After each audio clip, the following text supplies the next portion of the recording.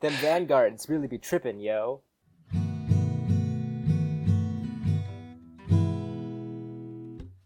Could we please first do introductions? Because if we don't get them over with, we will And never I'm do them. Andy. No! There's too much noise. There's I'm too much Commando. noise. You have to wait till everyone's quiet to do your Never. introduction. Yeah, okay. Andy, start. These no. I need to go Go. over it. These are absolute fucking chaos. This will be hell, Commando. What I'm gonna do is we're gonna go through. I will Can we do end it them. alphabetically? No, A, don't make this more B, complicated C, than it has to be. Roll, Just Commando, go. Andy. Fibwick. No, just go Look at Andy, you, roll. Fib, Then not I'll go. being in alphabetical order. Hold on. Okay, so you three are fucking muted. That's what just happened. Y'all three are muted while I go over this because this is chaos. We're gonna go Andy, then we're gonna go Brol, then I'm going to go, and I'm going to say and then I'm gonna end my introduction with saying we also have a special guest from the book club, and then we'll introduce Commando. Okay. Okay. Now we're gonna take 3 deep breaths.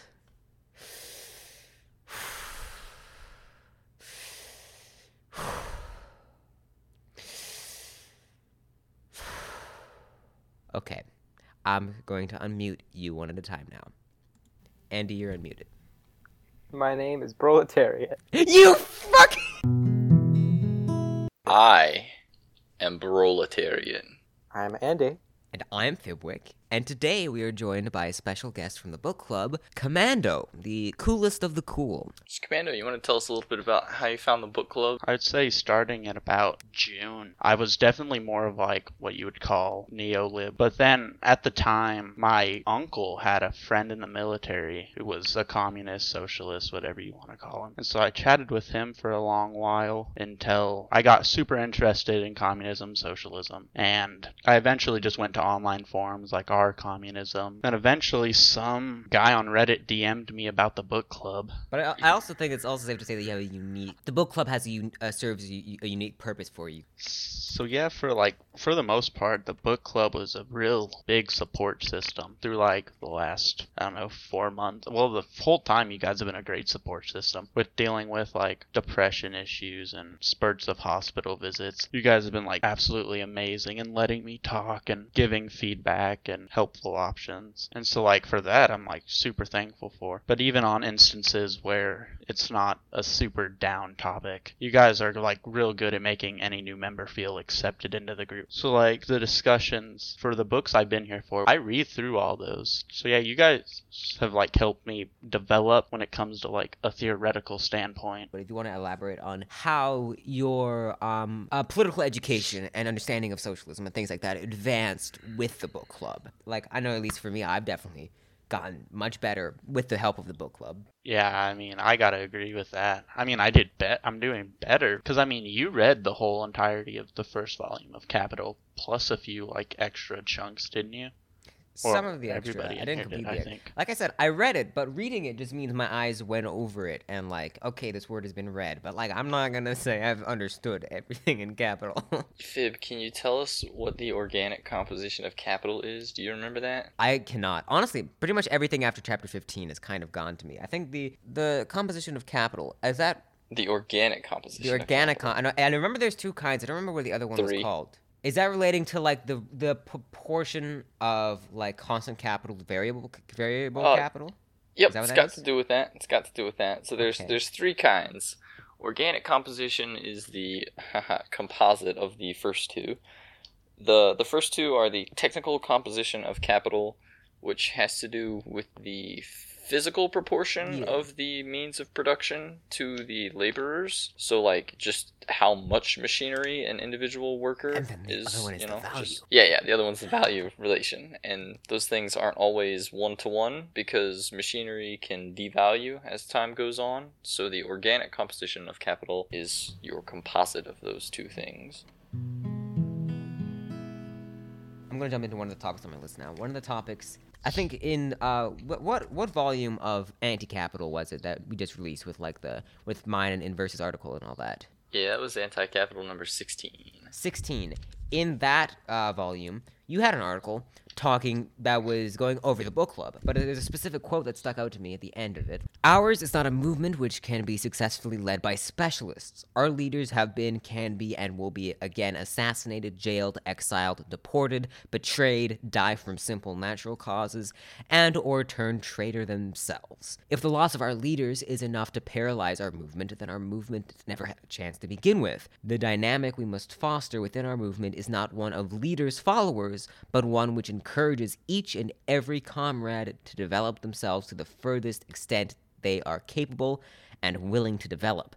To that end, it is important for every willing and able-minded comrade to educate themselves so that our collective history and theory is not confined to the brains of a few armchair Marxists, but is present at every student strike, workplace occupation, conversation between co-workers, march against police brutality, and more.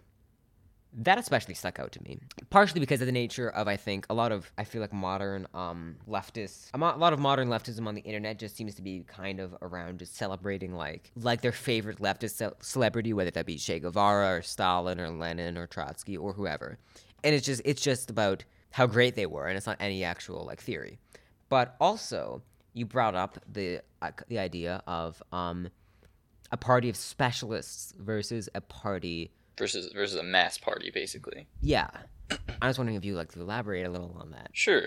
I think the idea behind a party of specialists may historically best be exemplified probably by the Bolshevik Party itself, where the original split between the Bolsheviks and the Mensheviks, because we'll remember that they weren't originally two separate parties, they were both simply the Russian Social Democratic Party. The basic split was that the Bolsheviks wanted to have a party of specialists where the only people allowed in the party were people who had very sort of niche underground skills, so to say. So people who were good at sort of dodging police. They knew about like secret routes through forests and things. They knew how to set up underground printing presses and various things like that. And the Mensheviks were more interested in cultivating a broader based party. They were less discriminating in who should be allowed inside the party. And the basic problem with the specialist party conception is that it's very concentrated and isolated away from the masses. Because it's a specialist party, it can inherently never be a mass party, simply because the masses of the working class, for the most part, are preoccupied with daily existence, having a job, putting food on the table, paying bills, doing just sort of your daily life dramas with family and relationships and so forth. Not everybody has the time or resources to cultivate the skills necessary to, in the modern day, develop an online OPSEC or constantly maintain encrypted online communications to make sure that your online activities are not traced back to your personal life, things like that. Because of then the small nature of the size of the party, it can simply be executed out of existence and not have any real impact on the masses, on the broader general working class. Further, even if it is a successful specialist party, it almost falls into the problem of blankism, if you're familiar with that. Is anybody horribly familiar with blankism? I have never heard of that. Andy, you surely have, yes? Yes, I've heard it in conjunction with Nechayev, and I think incorrectly, but I've heard it in the sense of like a very centralized, very insular political community. Yeah, the basic idea behind blankism, I don't know, is that everybody is pretty much ready for a revolution and someone has to start. And so the goal is get a small party together and be the spark, and then everybody else will just follow behind you. So it's this like wildly adventurous insurrectionary tendency, which is just like all you have to do is get enough people together and then just go do stuff on your own and the masses will follow, kind of thing. And that's very similar to the specialist thing, where they're inherently out of touch with the masses because you can't be in touch with the masses as an underground specialist party. If you're highly engaged in super like illegal activities and stuff like that, just in order to protect yourself from police exposure and stuff like that, you by default cannot have that kind of exposure to the masses. So the work that you do winds up appearing as a foreign relation to the working class, and they never actually learn to struggle independently on their own through the influence and actions of a specialist party. If you contrast that to what a mass party should be, and it's not as though you can simply say, oh, I'm going to build a mass party instead of a specialist party, you know? These are things that are organically created, you know? You don't make a mass party that emerges out of lots of previous organization from the masses themselves, which is why it's a mass party. A mass party is something that should be open and penetrable to your average working person. It should be a party that does not require any particular expertise or specialty, but is open and penetrable to people who want to intersect and leave the movement as life allows them to, basically. So sometimes, you know, you may be in school and it's like, okay, I'm overwhelmed with school right now. I can't be in this party right now. But it's a party that will then say, okay, you're out of school now. You can join back in. A specialist party is a party that if you're in this party, you have mandated party work and you cannot be a member unless you are doing X hours of party work a week or something like that. And a mass party may have like party dues or whatever, but typically they're nominal enough to allow the average person to participate. They're not as high as like a union fees would kind of be. So these are kind of just like any U.S. communist or socialist party for the most part. Just like you pay a fee and you're quote unquote in the party, but there's really not much you do for the party. So I'm not sure how like the social... DSA maybe, Democratic Socialist? Yeah, that one. Yeah, that's the one that kind of got a big swell. And the thing with like a mass party is you can't just decide, I'm going to be a mass party. You know, that either you are or you aren't. You can decide to be a specialist party, and that's sort of more where the critique is directed, basically, is against specialist parties, because they wind up setting themselves outside of any mass party that could then possibly emerge, and so they would relate to it maybe not in a hostile way particularly, but they would certainly relate to it as an alien entity insofar as they could not intersect with the mass party directly for fear of exposing their underground activity, basically. And that's not to say that underground activity doesn't play any role or anything like that. It's simply that if you are a specialist party, the implication is that's the majority of what you're doing. Yeah, and I remember, I forget exactly which week it was, but I remember in some of our Wild and or Weekly Marx quotes course that we had, one of the weeks there was a lot about kind of the idea of the role of the Communist Party is to take the class conflict that of course is already there, that is like inevitable, and to kind of try and, I want to say guide that, that doesn't feel right. It doesn't, does it? No. But I can't find a better word for it. But do you know where I'm trying to go with this? Yeah, I got you. Do you remember when we were reading Trotsky's Soviet thing? He said the idea is basically to influence. Guide kind of works too, you know? I mean, it's a similar idea. The idea, if you have like a mass communist party, like a real one or whatever, you, as a member of that party, will intersect with working class struggles as and when you encounter them. It's not a matter of trying to manufacture them. It's simply something that is an endemic fact of life under capitalism. The working class will eventually strike out against capitalism. They just do that all by themselves. That's not sufficient to achieve communism, however. And so the role of the Communist Party in relation to these sporadic class struggles is, one, to fight on the terms that the class has given. So if the class is struggling for higher wages, you don't intersect in that strike and say, guess what, guys, we're going to strike for the immediate seizure of state power, because everyone's going to be like, no, get the fuck out of here. Like, no one's going to do that. You're going to be seen as like someone who's trying to, like, you're an agent provocateur at that point, basically. Like, you're trying to get the strike to engage in illegal activities, at which point it will be smashed up by the police and the whole movement will be defeated. It's like, no. They're striking for higher wages. You have to engage with the struggle on the terms that the struggle has set for itself. If you can't learn how to struggle with the working class successfully for its most basic minimal demands, how can you expect to learn how to struggle for much grander demands like state power? You know, like if you can't win higher wages, how would you honestly expect to be able to seize state power then, right? So first and foremost, you have to engage with the struggle in the terms that the struggle presents itself to you. This may sound really dumb, No, but on that point, wouldn't that kind of be two different things? Like, higher wages would be more of like a legislative branch kind of deal, while seizing state power is more of a not lawmaking kind of thing. I was going to say, I don't think it's helpful to look at it as like a legislative kind of split. The wage demand is certainly an economic demand. If you were to extend that to be like a general minimum wage demand, like, the fight for 15 kind of thing, I think that then takes on more of a political character. But I don't think amongst working class organizations in general, there tends not to be a division between legislative and executive branches generally. The Soviet is a working body, as they say. It is a working parliament. It's not simply legislative or executive. It is both at the same time. That makes enough sense. Yeah. And so beyond simply engaging with the struggle in the terms that it sets for itself, it's a matter of looking beyond that and agitating beyond it, even if action beyond it is not possible. So it's not possible to transform every single strike into a revolutionary seizure of power. I forget the name of the place in Portland, but it's like a burger chain. And they were able to strike for a union, and they got a union, and they were able to get their wages and things like that. But it was a local strike and a local organization at this like one particular restaurant. You can't expect to go from this struggle to seizing state power, but you can agitate in the direction of that while still maintaining the engagement. Burgerville? Yes.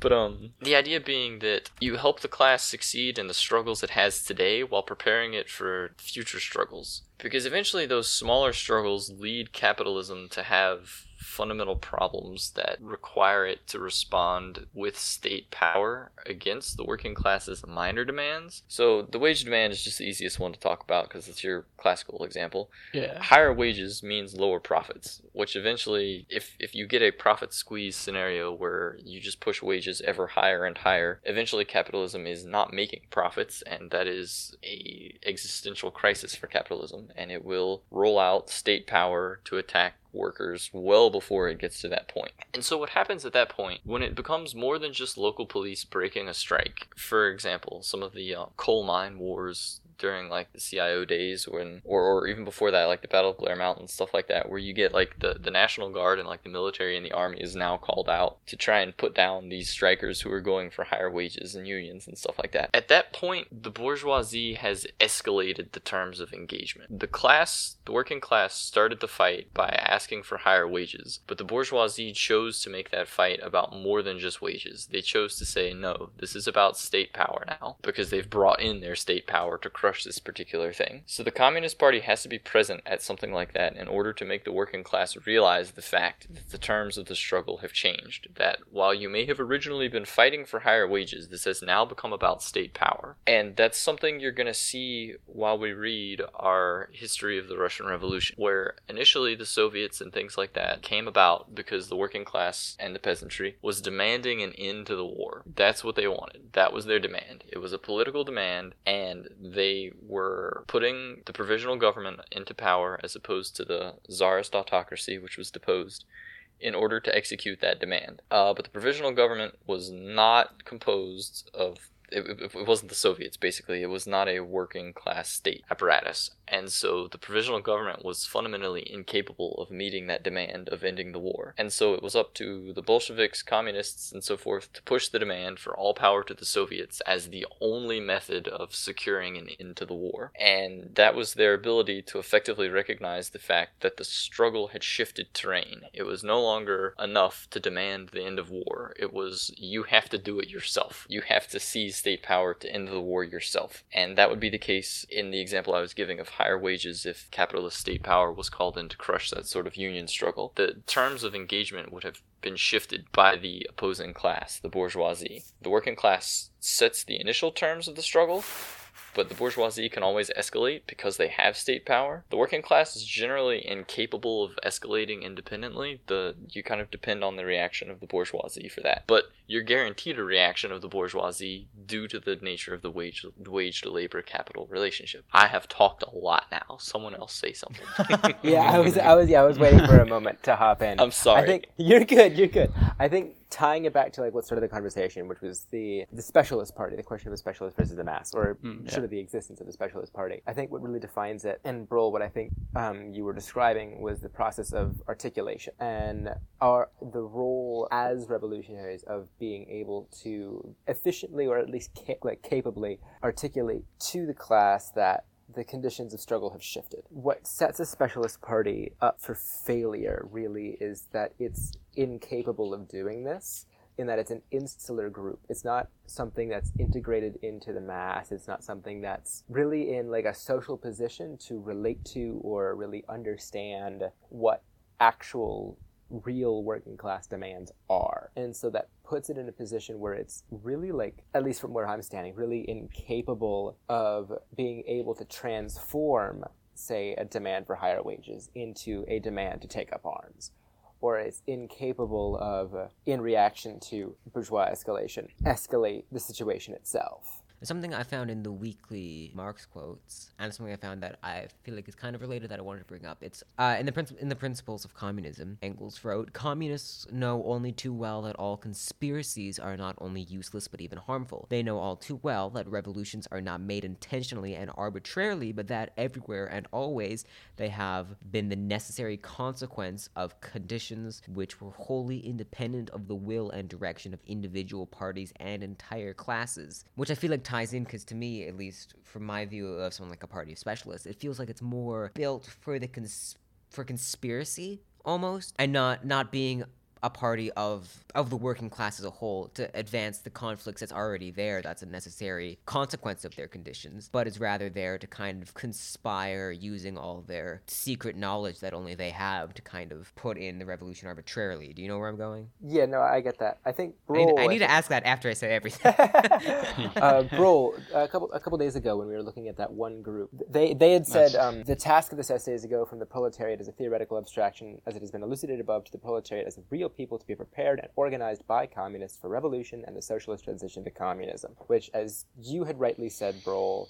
has the issue of seeing the class as this empty shell to be imbued with glorious communist ideology and to then be carried by its saviors to revolution. And I think that's a mentality that's, if not unique to the Specialist Party, then at least characteristic of it. I was going to say, I think the very act of setting yourself aside and saying we're going to be a specialist party, I really think this critique probably applies more to a group that would self-identify as like a vanguard party. And the very act of conceiving of yourself as a vanguard has to imply that the masses are somewhat passive, at least somewhat, when the conception of a mass party is the opposite, that the masses are the fundamental motor of revolution, basically. And the vanguard party would have to see themselves as somebody precisely in the vanguard leading the way, meaning that the masses would sort of just trail behind whatever the vanguard is doing. And that puts them in the position of trying to escalate the terms of engagement all the time. Like I said, they would then be the people going to a strike and trying to escalate it all the time. And escalation isn't always appropriate. For the most part, the bourgeoisie does all the escalation for us. I mean, you always see it, like, you know, you go on strike for higher wages and, like, people get shot or whatever, and it's like, holy shit, you know, this wasn't a life or death question. This was like, we were fighting for $1 an hour more. Wasn't that wasn't that, like, there was something about that a couple days ago that I saw, that they were striking for, like, a literal $1 more? And yes, that's actually where it was in New York City, the Hunts... I don't remember what it was, Hunter's something grocery store, maybe? I don't remember. But I was reading an article about it that the World Socialist website wrote, and I think their line was something like these strikers need to form strike committees and link up with other members of the... They mentioned specific, like, logistical industries and things like that. And then these strike committees need to start calling for a general strike to shut down the city and make all non-essential businesses close, so that, like, you know, they're escalating this, like, $1 an hour demand to this huge political program that, like, the strike's just for $1 an hour, man. You can't expect yourself to successfully escalate that when that's not the terms of engagement that the class has set. You can build a political program around a intelligent management of this pandemic situation that we're in, but the specific struggle that was going on was a very specific wage demand for $1 an hour more. They knew what they wanted. They were telling you what they wanted. The task there is not to try and redirect the struggle away from the wage demand and towards a political demand for a more intelligent management of the pandemic, but the task there is to organize to win the wage demand. Like I said, if the World Socialist website can't even manage to win a wage demand, how can they expect to build a political program capable of intelligently managing a pandemic? It's just not feasible. What I understood from it was like the role of the Communist Party in like the advancement of the workers and seizure of state power and all that is to support like the current worker demand, but also like not really rely on the bourgeoisie to like take it a step further, but they also need to advance the movement, like not thoroughly advance it, but just like their current demands just go a little bit more than what they want, and eventually you just push all the way.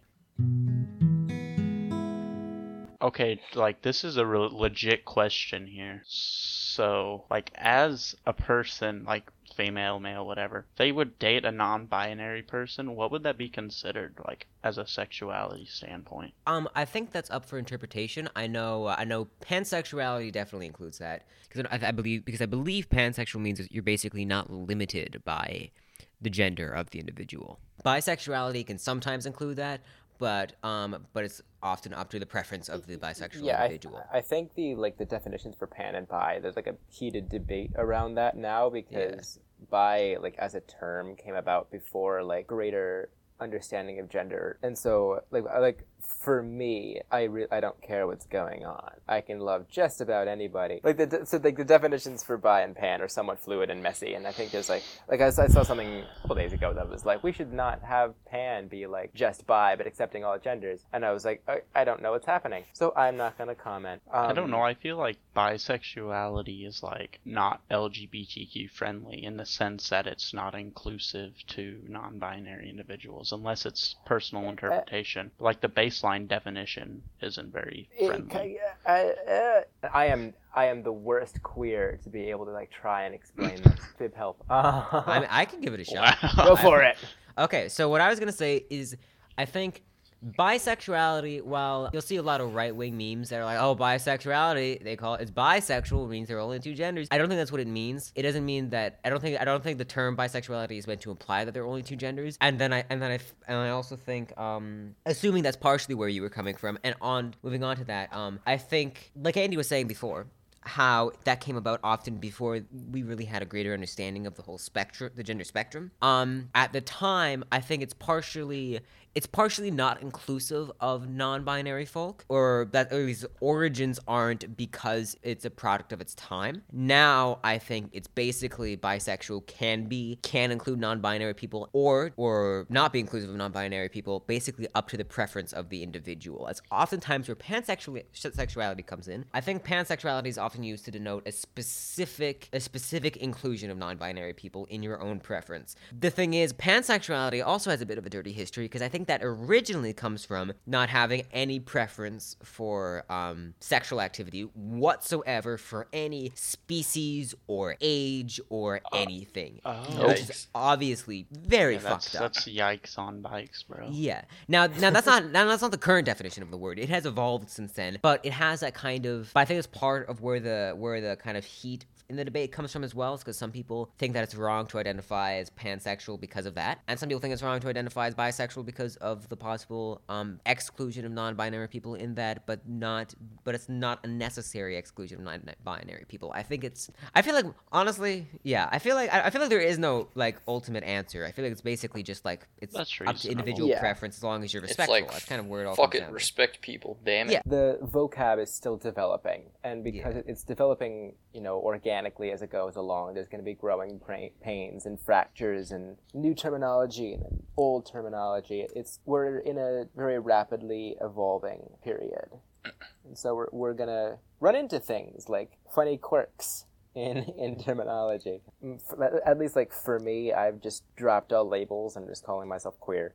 I do the same thing. It's simple. Because, like, I don't really care. I know for a while I didn't know the difference between bi and pan, and so technically was pan, but said I was bi because I liked the flag more. So, like, it's all up for interpretation there, bud. I also just basically call myself just queer in general, because, like, I feel like I'm not straight, but I don't know, maybe I am, and I feel like I'm not, like I feel like I'm probably non-binary, but I don't know, maybe I'm not. I don't know any point. So I feel like the only thing I know is that I'm confused. And to me, that's just queer. It's like, there's definitely something going on. I haven't figured out what it is yet, but there's something. Also, I'm a theater kid, so like, there's my best friend was a theater kid, and so I was engrossed in queer theater culture. Yeah. Theater culture, honestly, like, I got into theater at kind of like when I was like a preteen. And so that kind of definitely shaped my like my acceptance because I still basically didn't have any like political input whatsoever. I was just kind of existing, and then like the first input I got was like that of like the accepting theater crowd, which definitely kind of I know shaped me to be the raging queer Marxist that I am. Every time you guys say queer, it always like so where I live, everyone uses queer as like a super derogatory term. Oh. Yeah, I think. And it's like every time you say it, I always go straight to like, oh, you're calling yourself like a. I can't say the word because that's definitely a derogatory bundle of word. sticks, I'm assuming. What? The word that's a synonym for bundle of sticks. Yes. That's essentially those mean the same at our school. No, that's kind of another thing with the thing Andy brought up about how rapidly our language is evolving is that I think that is originally where the term came from, but then I think it's been kind of like co-opted by a lot of like the LGBT movement as being like a self-description and like the intention you have when using the word kind of defines whether or not it's derogatory. I mean, I do find like what's considered like a bad word or like a slur very funny sometimes. I remember my friend group used to be just filled with like a lot of people who were not from like North America, and one of them called me a Yank, and the other like two of them were like, "We are so sorry," and I was laughing my ass off because the Yankees, like, we call ourselves Yanks. What are you talking about? Like, they were so apologetic. They were like, "We're so sorry." And I was like, "What are you?" Was a slur against Americans. They were like, Yeah, like we the literally Yanks. have a baseball team called the Yankees. Like, like the Yank is not a bad word. Oh wait, what is going on here? But apparently, like just the term Yank is like apparently like a bad word for Americans, just everywhere but America. yeah, in America we're like, we love being the Yanks. We are the Yank. I think maybe it's just because referring to Americans in general just is a derogatory thing. It's like, on the There's national no basis, positive everyone way. hates us. There's no positive way to refer to Americans. I don't call me an American. Call me South Canadian. Exactly. I feel like I'm Northern I feel Mexican. Like I need to just like put an asterisk over the E every time I write American, like American. American, Just gotta take the please, I'm so America out of sorry. everything. North and South America. Fuck it. North and South. On that note, I'm gonna bop off. See y'all. I'm gonna Bye. join Andy in leaving. See you, Commando. Adios. Oh shit, how do I leave? I think you could probably just close the tab. Oh, that's smart.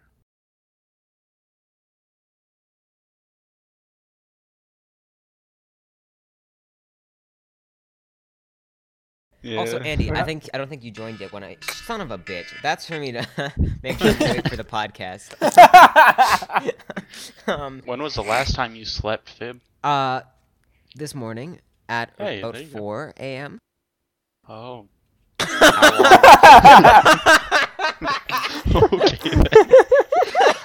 Oh, Jesus. Oh.